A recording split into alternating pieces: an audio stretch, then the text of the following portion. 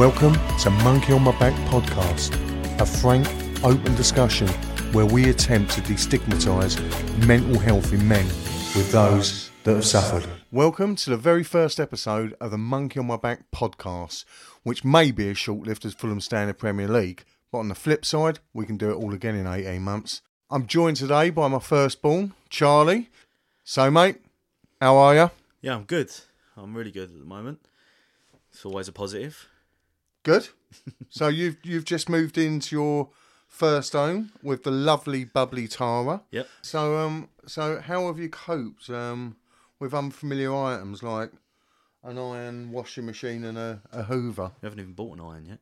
Washing machine's all right. Yeah, you do it from your phone now. Do you know that? You control a washing machine through your fucking phone. It's modern technology, isn't it? You have an app on your phone that connects to your washing machine because that connects to the Wi-Fi. Well, wait You there. can time it. You've still got to fucking load the washing Yeah, machine. that's the easy bit, isn't it? Selecting what setting Well- you want is the hard bit. Even that's AI now. It decides what it wants. Why do you need to remotely control your washing machine? Why don't you just load it up and Well, turn so it on when you've loaded it If up? you load it up, and you're out for the day, you can put it on at a certain time, so like it's done by the time you get home. So it's not sitting in the washing machine being damp, getting all damp and smelly. Okay. Does AI do anything else in your house? Thermostat, Okay. hive control, it comes on certain times and stuff like that. It's all set up, so I can have it set up so it comes on in the morning for me. So I'm nice and warm before work. You know, cost of living crisis, so it goes off very quickly. I get off work, it's warm, and it goes off again. Oh, see, I'm very old school. I have a pair of legs, mate, and they go up to a thermostat and they turn it on and off, and then No, but this is on before I've even woken up. anyway, fuck me. All right, well, let's not go down a fucking thermostat route. Okay. So I'm going to ask a question that probably everyone around you is going to be asking. So why have you started podcasting now at the age of 51? What has drawn you to doing this and talking to people, or talking about yourself as well? So whilst I now find it easy to talk about mental health, because ultimately that's why me and you have paired up, to have a conversation. I've always found it really difficult to have a sustainable conversation with a mate or family member, and with the greatest respect to them, because I am surrounded and I'm blessed to have so many listeners around me. But ultimately, if you're not suffering from anxiety or mental health, or may not fortunately have experienced it, you're going to find it really, really difficult to relate to me and my conversation and where I am. People find it awkward as well, I think. They can listen, but I'm not saying people in particular and stuff, but conversations I've had with people about it, they find it really awkward and they don't really know how to reply, or it's kind of like a loss, like a death. They don't really understand like how to reply, but sometimes they don't even have to reply to talk. You can just listen. You just listen. You can throw your own opinion in. But don't you think? See, I think that is like a default man setting, because I guarantee if a woman was to have that conversation with a friend, regarding a mental health related illness, they'd be whisked off. They'd be having a coffee. Yeah. They would be at home, and the conversation would never stop until that friend was in a better place. Yeah, that's true. Yeah, 100% actually. When you think about it, that's probably what 99% of women do. And that is the right thing to do.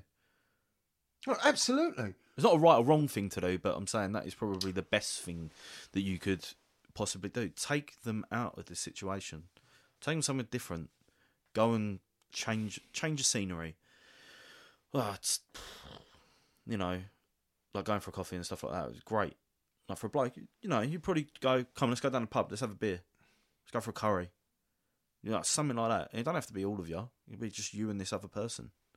And that could be enough to start someone on their slow journey back to good health. I think for a lot of blokes, or as we touched on, you know, it's that relatable conversation, and guys are very.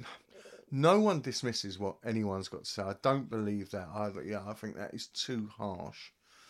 I think what you said, I think guys can find it uncomfortable, but because it's a very, very difficult conversation. Yeah. It's a very difficult conversation, and I think your mates will always give you a smile, you know, and I think there's still that culture of a slap on the back and let's have a beer, A bit of banter, you know, and a bit of banter. which is good. No, absolutely. It's good for you. There's no wrong and right, and I've got the greatest respect for everyone who approaches my dark periods of life like that. I've got the greatest respect because I don't think there is any right or wrong to this. Okay, the fact that you've acknowledged that I'm not in a great place, Yeah, you're having a shit time. and as long as you know that, Yeah. as long as you know that, because if you're in a shit place, Yeah. I want to know that, Yeah, of course. and that's And vice versa, yeah. and it's a domino effect, you know, and hopefully they will speak to someone and say, look, I'm in a shit place, and before you know, oh my God, I'm also in a shit place. Not that we want the whole fucking world to be in a shit place, but certainly amongst blokes, you know, acknowledging it is fantastic, and just offsetting that load, mate, is important. So yeah, and I wanted to send this message out there, because how many times have people walked up to you and gone, "How are you, Charlie?" And our programmed response is, "I'm good, mate." You? Yeah, all right. But if someone asks that question again when you've originally answered it, gone, "Yeah, I'm good," and they said, "No, seriously, mate, how are you?" Yeah. Do you think? Because I know with me that there would be a different response. Yeah. Because the first one is the man in me, which goes, "Yeah, I'm all right, mate." Yeah. Almost like, Whatever, don't talk why to me. the fuck shouldn't there be Yeah. anything? I think the biggest thing is as well, like, you know, the thing, men don't talk. They don't. But I feel like men are starting to talk more now. I feel like it has become more recognised.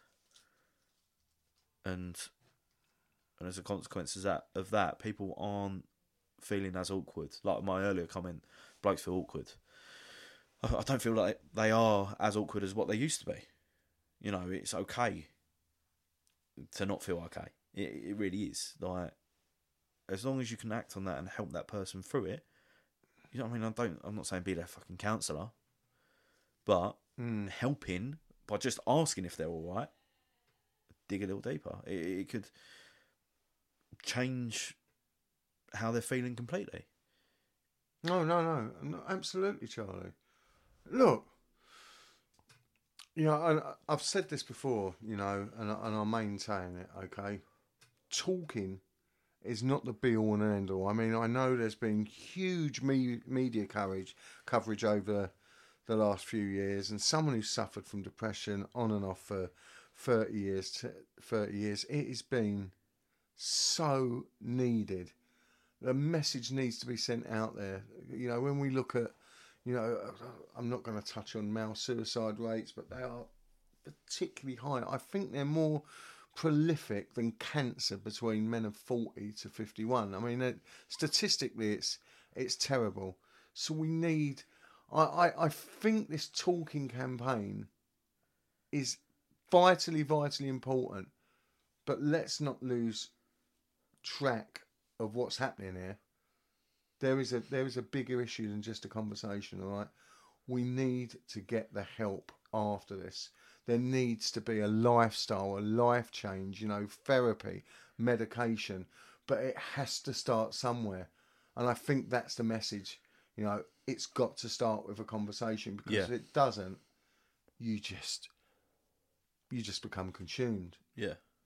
So and that leads me on, you know, again, I know we're still on this question. We all need to be totally honest with ourselves. If you've never spoken about it, and you don't even maybe can't even acknowledge or appreciate that there's anything there or there's anything wrong, because Because people don't. They don't see it. th- Not in themselves. no, If everyone, the whole world could see it, but that person might not actually believe that they're down. They haven't got anything wrong but people just think it's normal to feel like that. just to feel like, Oh, it's the weather. Oh, I'm tired. I've woke up on the wrong side of bed. you know, and it goes, and that's where it manifests.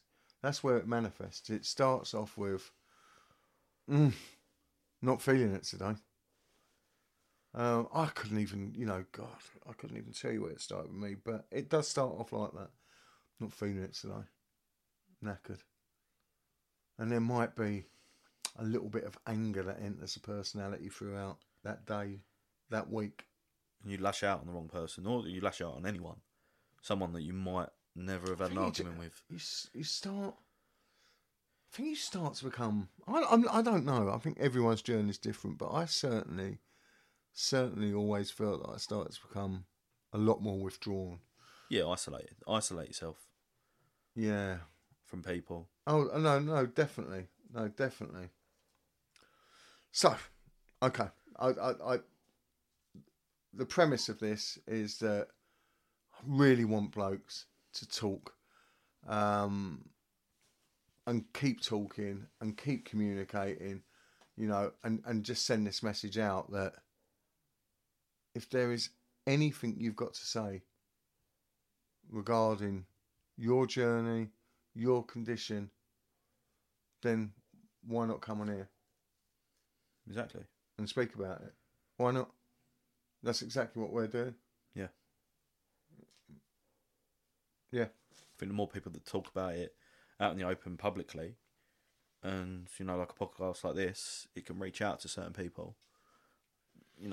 Someone's not going to listen to this if they haven't felt low, they haven't been depressed, or they haven't been in this situation before. I think you will reach a lot of people that have experienced what you've experienced, and I've dipped in and out of. So it will help massively if people do want to just talk. If you've been through it, even if you've come through on the other side, and everything's good, come and talk about it. Come and talk about your past experiences and what led you to being depressed. If indeed there is a reason. If there is a reason, or even if there isn't a reason, if there's no triggers or anything like that, just come and talk about your experience, how you felt, how you did, what you did to get out of that, who you spoke to, what you spoke about. I think the more people talk publicly, it will help massively. Yeah, no, definitely. Or even if you're going through it right now, right this second, talk. Reach out to this podcast. Reach out to anyone. If family, loved one, if you've got no one, then come reach out to me, my dad. See, and this, it's weird you say that about reaching out, because this is a little controversial, but see, not all of us, all right, have that relatable, unbiased shoulder to lean on. No. We just don't. And, it's very easy for us to send this message out. Yeah, talk. But you might not have that person in your life. And listen, mate, I know that there's obviously, we have Mind, we have the Samaritans, and there is a lot of help out there. If you reach for it. But people, I don't know. I mean, I've called Mind. Yeah. On several occasions. Okay. And that's not because. And I've called Mind. Actually, this is quite weird, because I don't think I've ever spoke about it before. Because I think anyone who's listening here will go, well, you've got your sons, and you've got your wife, and you've got friends, and there's family. So why have you phoned up Mind? Well, for the same reasons that you'd probably want to come on this podcast. Yeah. Because there are certain points in my life where I find it easier to talk to a relatable stranger about where I am than to run my family through the emotional mill and concern them. So if there's ever a reason, that would be it. You don't want to put the burden on them. No, yeah. You feel like you're putting a burden on them. Oh, no, absolutely. Absolutely, you know. But you're not. Yeah, no, oh, God, yeah. That's what you feel like you're doing, but you're not putting a burden on anyone. Absolutely. Absolutely. I just want to give, if there's any blokes listening, whether we have one listener, two listeners, you know, I want to hear your story, or we want to hear your story. Other men want to hear your story. And, you know, I want you to inspire us, to talk, to get help. How did it affect those around you? So, look, yeah, that's the reason I've done the podcast. You all right? Yeah, all good. All good. Okay, good. Okay. Ready for another question? Go then. Yeah, go. Fuck it. So, where did Monkey on My Back actually come from? Oh, I would like to think that, you know, it speaks for itself. Look, there's 3 people that have lived in my life ever since I've had depression. And it took me a long time to understand. In fact, I think I probably suffered from depression for the best part of 20 years before I actually could fully appreciate that there's 3 people in my life. And when I say 3 people, I'd like to think that people can understand this analogy of depression. There's me. And I, Darren, and sandwiched right in the middle of 2 people. Or 2 things, 2 personas. And, you know, the first one, or the second one, they're not in any particular order, is the monkey who's on my back. And this animal is really, really dark. And he grips on, and he takes Darren, the dad, the husband, the friend, away from everything what's good, and he paints such a dark picture of life.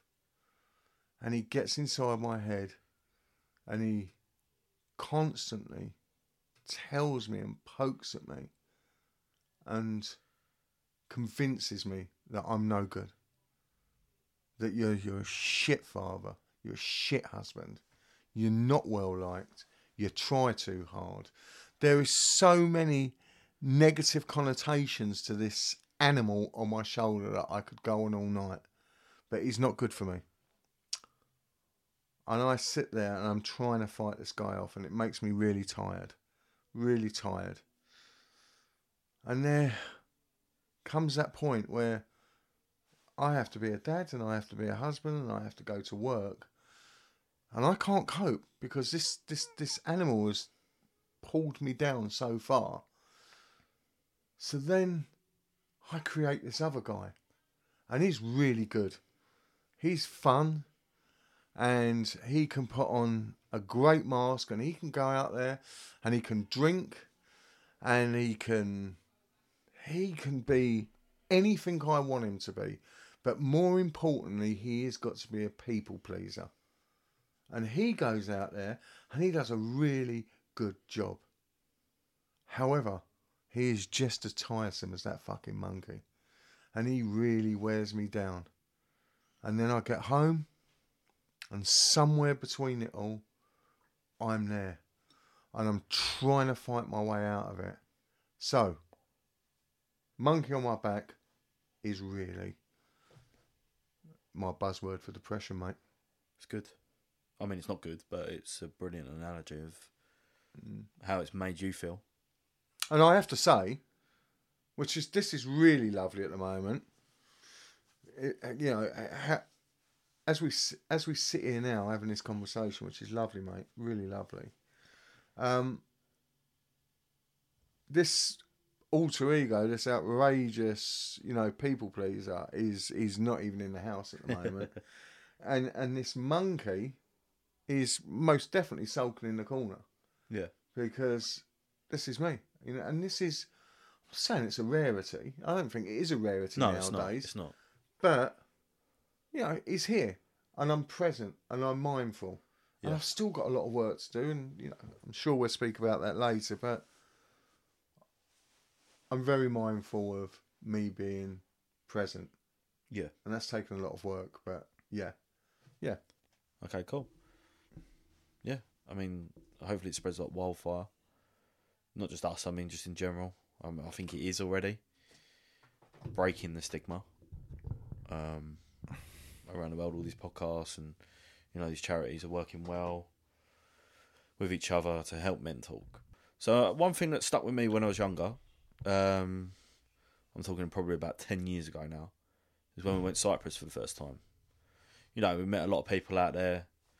You was obviously suffering then quite badly with your mental health.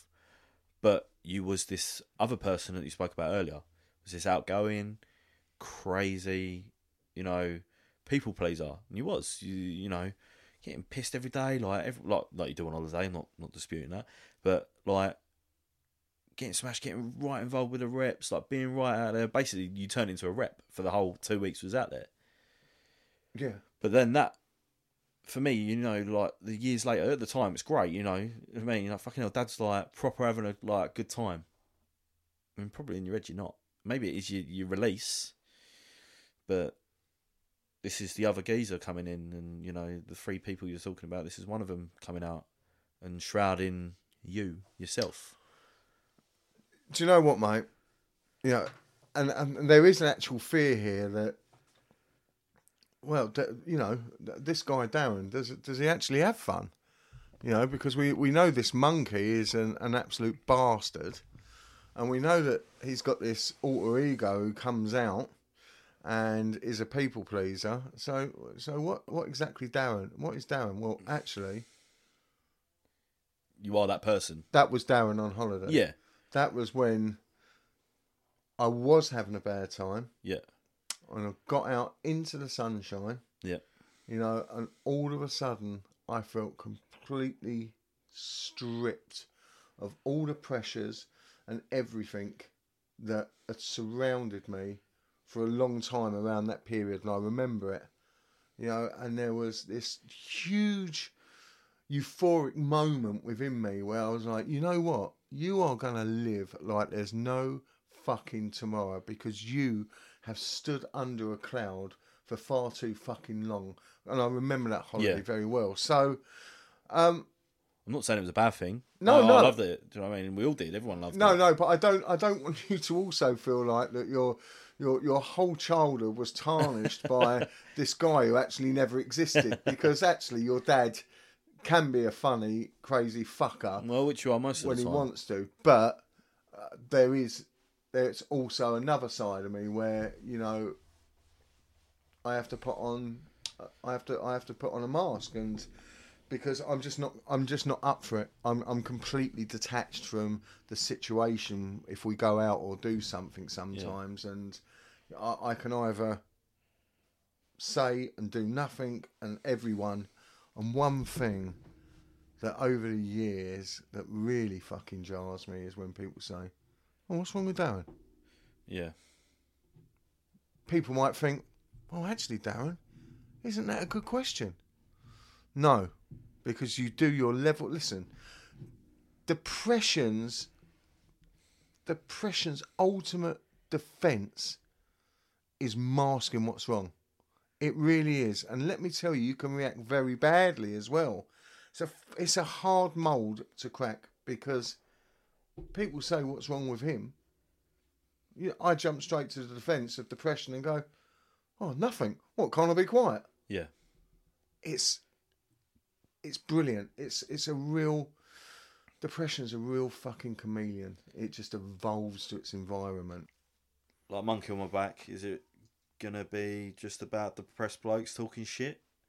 Or is there going to be some substance to it? No, I think it'd be about depressed blokes talking shit, Charles. I don't. It's not. No. Look, I'm guessing there's going to be a certain amount of shit spoken, all right? Because let's face it, blokes are the Premier League of speaking shit. Oh yeah. Okay, but I think I said earlier. Look, this is not just a survival story, all right? It's individual battles, unspoken words, and people's fight from escaping the darkest into better days. I don't know. Look, I think ultimately, you know, I want this to be a message to men that all's not lost, and you can reconnect seemingly broken relationships, and you have to believe that you can win this battle, because, you know, it's long term. You know, whether, you know, we fail to appreciate that at the time, but, you know, you can be in this for years rather than weeks. Yeah. And, you know, look, I want this podcast to inspire blokes to find that lost life, that lost person, and be the best fucking version of themselves. It's not easy, so let's hope talking shit ultimately does help. The question is, Charlie, when was the first time I thought I had a problem? Well, okay. For me, it stemmed... Look, I really had a poor opinion of myself. I did. And I can't ever... And there was nothing that triggered that. I didn't think there was anything unique about me. I always felt like... And I did. I always felt like I lived outside the circle of my mates when I was growing up. And I don't know why. You know, I can't explain that feeling. You know, I was involved and I played football, but I was a square peg in a round hole. And I remember that from being very young. I mean, as young as I can remember. I know people can remember things at 4 and 5. No, I can't. I would probably say that, you know, my first memories was probably clear memories was around 9 or 10. But I just remembered feeling really overly emotional inside, like it was bubbling up, but disconnected as a teenager. And, you know, look, and then we had the 80s, and I think it was about, fucking hell, how old was I? 12, 1983? Fucking hell. Everyone was speaking about a nuclear war. I mean, we had leaflets. I mean, there was films out. There was a film called Freds, and there was... you know what? It was a bleak period that time as well. And that really affected me. More so if I had any underlying problems, I think it was a threat of a nuclear holocaust. And that really scared me. And I think, you know, really going backwards and forwards, you know, and when I had therapy, I think that the one thing what come out of it, that I would probably describe myself as oversensitive as a kid. I was worried and I was a frightened teenager. Yet there was nothing out there to frighten me other than, I don't know, I suppose, a nuclear conflict. But quite honestly, that was out of my control. There's nothing I could do about that. I was just scared. There was something within my makeup that was just really worried, really concerned, and really scared. About everything, or? About the future. Yeah. Not just mine, mum and dad's, my brothers. I was just worried for everything. You know, I was probably like a lot of 9, 10, 11-year-olds where I was just like looking at my wife already. I was planning my escape from my life. I wanted to be married. I wanted away with this. There had to be something better than this, because I was trapped inside my mind and there was nothing around me. And I think my outlet, fucking bizarrely, at such a young age, was a wife and children. Yeah. That is what I desperately craved. I think probably more so is that, like, when I speak about like mum and dad, my upbringing, like loosely, and because I don't want to go into too much depth, otherwise, fuck me, this podcast will run for 5 seasons. This one episode will run for 5 seasons. I mean, I wanted stability because there was so much instability in my life,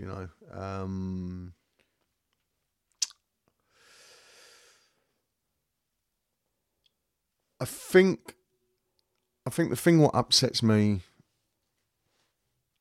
most as an adult is that I look back and I see this young boy, Darren, and I see the life that I have now, and I see this sad, frightened young lad who spent an awful amount of time crying. And I look at you, and I look at Max, and I look at Jay, and it would break my heart to see any of you three so lonely. Yeah. And so on your own. And that I have absolute vivid memories of me spending an awful amount of time crying.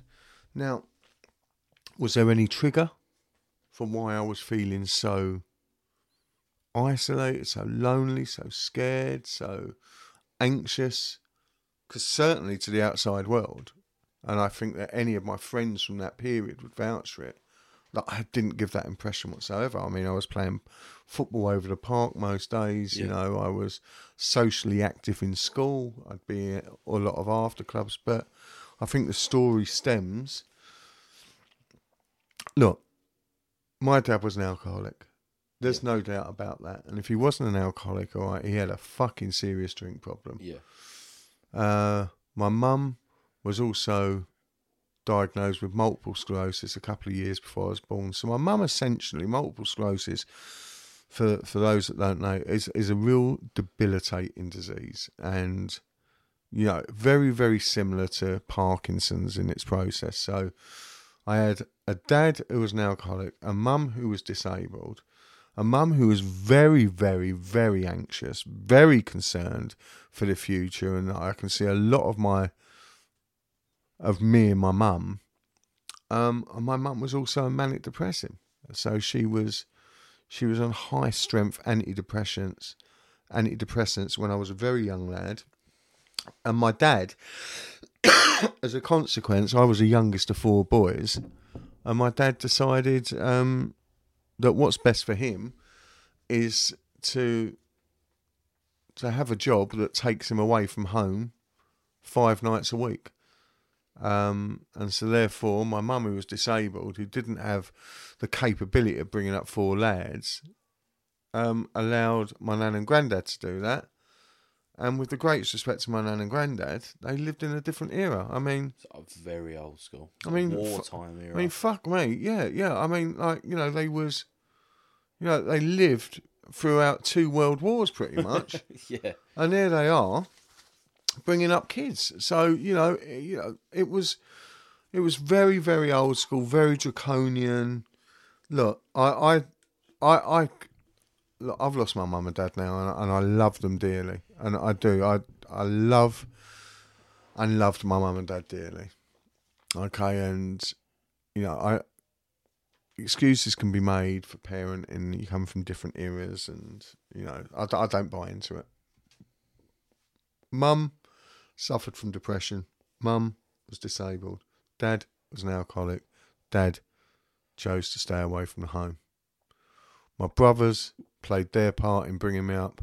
My nan and granddad played their part in bringing me up.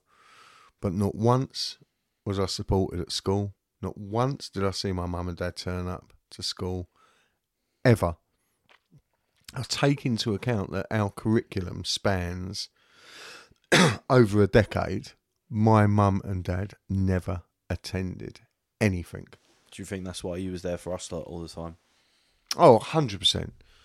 Because one thing you do as a parent is you want to right the wrongs of where your mum and dad failed. And it was just very dark. We lived in a 2-bedroom house, 4 brothers, nan and granddad, mum and dad. Mum and dad slept in the living room on a sofa. And let me tell you, this is not one of them lovely love stories where you go, oh God, it sounds like something out of Charlie and the fucking Chocolate Factory. And a few years later, you all lived happily ever after. No. We stayed in that fucking house until the day I left home, which was in 1988, whenever it was, when I was 17, 18. It was an awfully bleak house. And, you know, and if that wasn't enough, seeing me dad, and my dad also had a serious gambling problem. Besides this picture, look, because I don't want, and I'm sure there's going to be podcasts when I speak about my relationship with my dad. I love my dad, and he was a very, very generous, loving bloke. He never hit me. He never displayed any violence towards my mum. He was a really lovely drunk. And that's the best way I've described my dad. However, I would only be able to meet my dad in a pub at a very young age. You know, and part of that process was meeting my dad in the pub, having a lemonade with him, him throwing me a £1 note, me going shopping, me coming back, him telling me to go to the bookies and put a bet on. Fuck me, I was 10, you know, and that was my life. It was like that till the day he died. Yeah, pretty much, you know, yeah, he was. I don't think I've ever seen Grandad out of a pub. No, that if I'm honest. Yeah, no, that was it. But there was no there was no support network, all right? There really wasn't, and they was very loving. Like I said, there was no violence, no abuse in our relationship, mental or otherwise. You know, was just redundant, man. There's no other word for it. They was just redundant. Just left to your own devices. Yeah, and so I always, you know, Charles, because I had lots of relationships. Mum would be the first to admit and know and acknowledge that I had a lot of relationships leading up to when I met Mum. Because, you know, and it wasn't until I had therapy, it was quite clear then that I just craved love. Because I never got the love that I desired from home, the love that I wanted. And so I was always looking for it in somebody else, and I bounced from relationship to relationship to relationship. Maybe lived with 6 girls up until I met Mum, from the age of 17 to, you know, 20, 24. Probably a girl a year I was living with. You know, and then in between all of this, with what's going on in my head, I mean, I left school at 15. You know, the fact that no one else give a fuck about my curriculum, then why should I? You know, I believe that I had enough in my mantle to go out into the big wide world and do things for myself. And all through this period, I was still searching for something. And the older I got, I would like to say the less complicated it became, but I didn't, because I then started to blot out these feelings through weed and alcohol.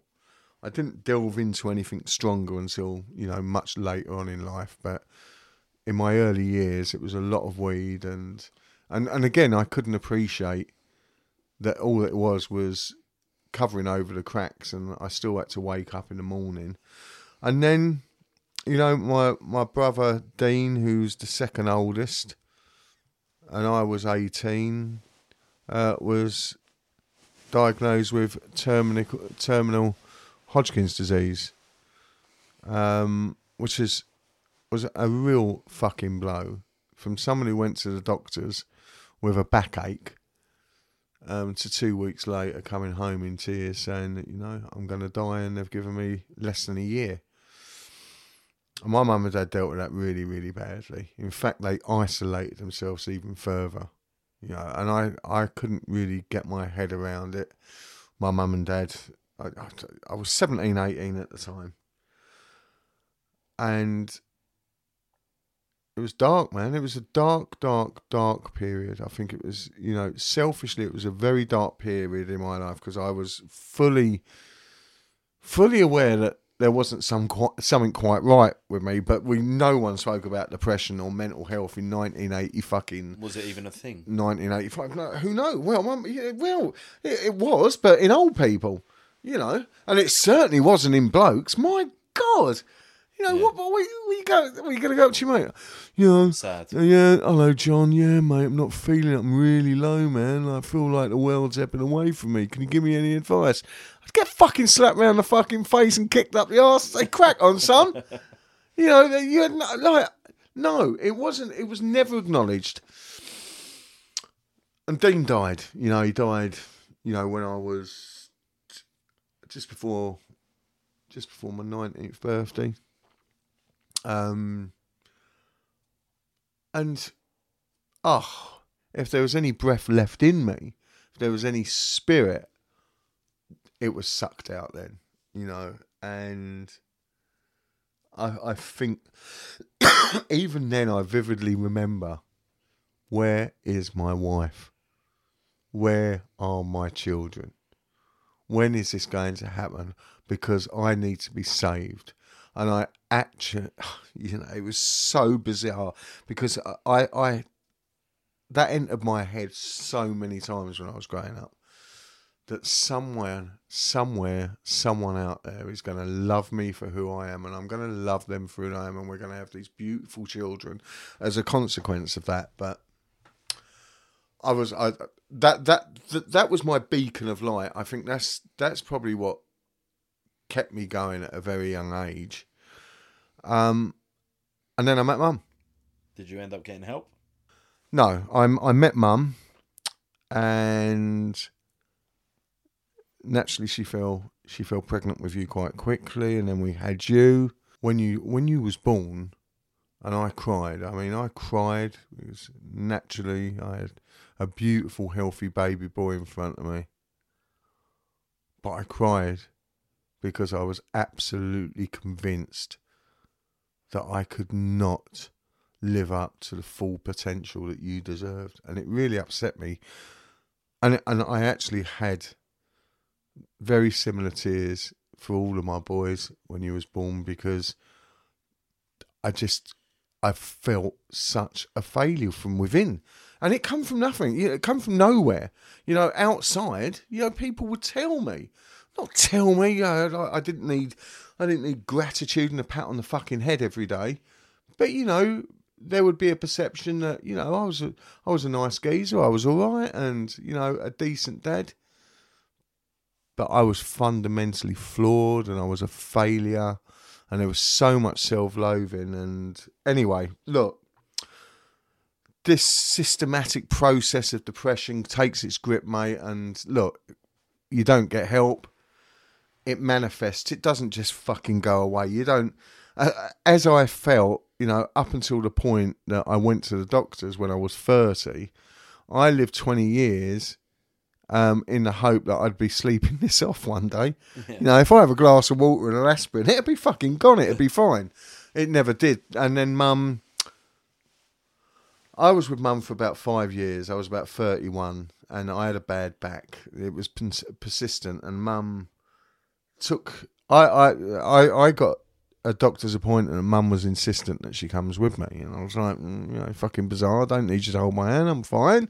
Yeah, I can get to the doctors. And she come with me, and we sat in the doctors, and Mum went, tell him,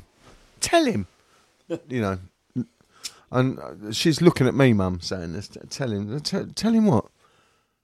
Tell him what's wrong. And right up until that point, I was still in denial. I'm 31 years of age. I carried this fucking monkey around on me for nearly 2 decades, or as long as I could remember.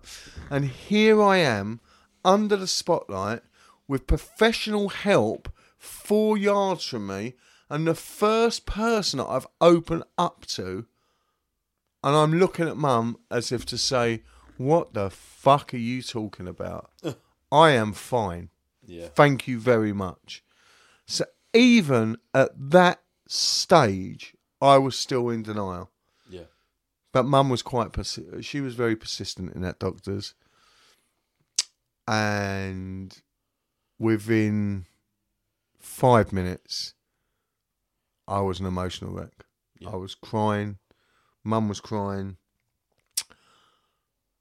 And I just said, look, there's something wrong with me. You know, that was it. I couldn't tell him. How descriptive do you want me to be, mate? I said, you know, I want to fucking die. Yeah. You know? I don't want to be here. This is what it's done to me. You know? And so he wrote me out medication, antidepressants. I couldn't tell you what they were. And I was engaged in therapy for 12 weeks straight away. I have a greater understanding of this thing that plagues me now. This monkey on my back, for want of a better word. I have a greater understanding of it. I certainly have more control over it. I have an internal awareness of when it's starting to grip me. I can see it and I can react to it appropriately. So, how do I get through this? Well, let me tell you. For me, it is textbook stuff.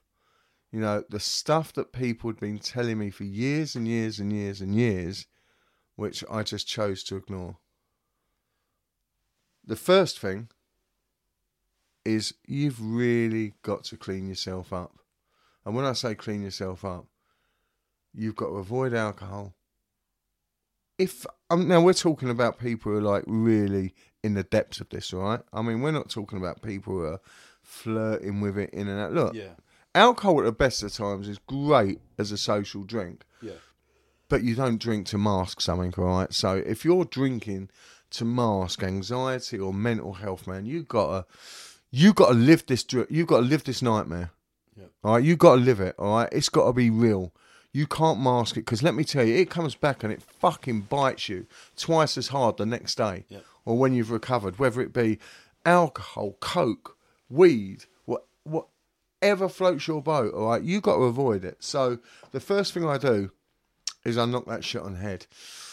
I then start going more into, instead of, you know, hitting the fucking steak and the burgers and all the shit that I shop for with Mum and, you know, processed food, all of a sudden I start going down the green route. You know, there's a lot more fruit in the basket. There's a lot more veg. Now, I'm not going to lie, for the first week of this, fucking hell, the amount of veg you throw in the bin, because you're still eating that shit. But then you realise that your mindset's exactly the same. Yeah. And then you don't drink. And then you start eating well. And it's like, I never eat well. And you start to eat well. And then me, I give myself a really... And I know there's probably therapists out there who say, do not set unrealistic goals. Well, I actually fucking do.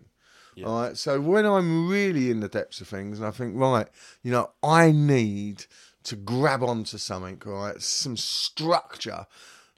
So, for example, I've entered the ballot for the London Marathon. I've never run more than fucking 4 miles. I'm 15 fucking but that will give me some structure. So...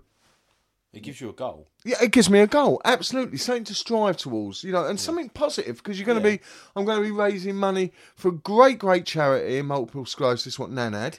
And look, and I feel really apprehensive but not anxious. I'm really looking forward to taking up the challenge. So look, I eat well, I stop drinking, I don't do drugs, and I set myself a fairly unrealistic target, but it'd be all good. I then start, oh man, like fucking hell, man, the world of podcasts and Spotify and Chromecast and God knows what else, right? I got to start going into guided meditation and mindfulness, okay? You know, I do it, I mean, I done it this morning, man, it sent me to sleep for 2 fucking hours. Really? Mate, it was only a 15-minute episode. Oh my I God. woke up to episode fucking 10 or something. Oh, shit. You know? But it's a slow burner, all right? And you've got to get used to it. Now, you know, you're throwing yourselves into things that you've never, ever experienced. You know, you have no knowledge of what it does. We live in a world where there's so much information. Yeah. So here I am. I'm out there finding half hour of my day. And let me tell you, taking into account that, God forbid, if you looked at the hours I put into social fucking media, which is for another podcast, all right? Yeah. All right, I'm putting 2.5 hours mileage into that fucking phone of mine. Yeah. So I find half hour and I go out for a brisk walk or a run. Yeah. And it doesn't matter whether you live in a fucking country or an urban estate. Go out there and feel the fucking world. Yeah. So, a combination of soft meditation, mindfulness, eating well, avoiding alcohol, any and form exercise. of exercise. Any form of exercise, well said, Charlie. And if you really needed to and have to, then you have therapy and medication to help stimulate the recovery. All right, all of which I absolutely agree with, because you have got to do what's best for you. Yeah. What works for me Might not work for you. is delving deep into all the good stuff, because the more positivity that I throw at this awful fucking disease, Yeah. and let me tell you, when I start to dip, you know what it's like. You'll see me. It's like I'll have a treble Jack Daniels in front of me. All right, On a Tuesday night. I'll be eating a fucking burger. I'll be spending a lot of hours on my phone, and I've really dipped into really bad habits. Yep. And let me tell you, that monkey, mate, his best mates. With And I tell you, his best mates is laziness, shit food, anything which is unstimulating, So social media. alcohol, and drugs. Mate, he'll live on a diet of that, and he'll keep me fucking chained up in a corner of a settee 100%. or on my bed, all right? And that's how I live my life. So, where I'm at now, I've had some dips, I've had some blips. I would categorically say, and I'm quite happy to say this, whatever the date is, the 14th of October 2022. Yep. This is the best place that I've been in mentally, I would say, categorically all year. Did the wheels have to fall off to make it better?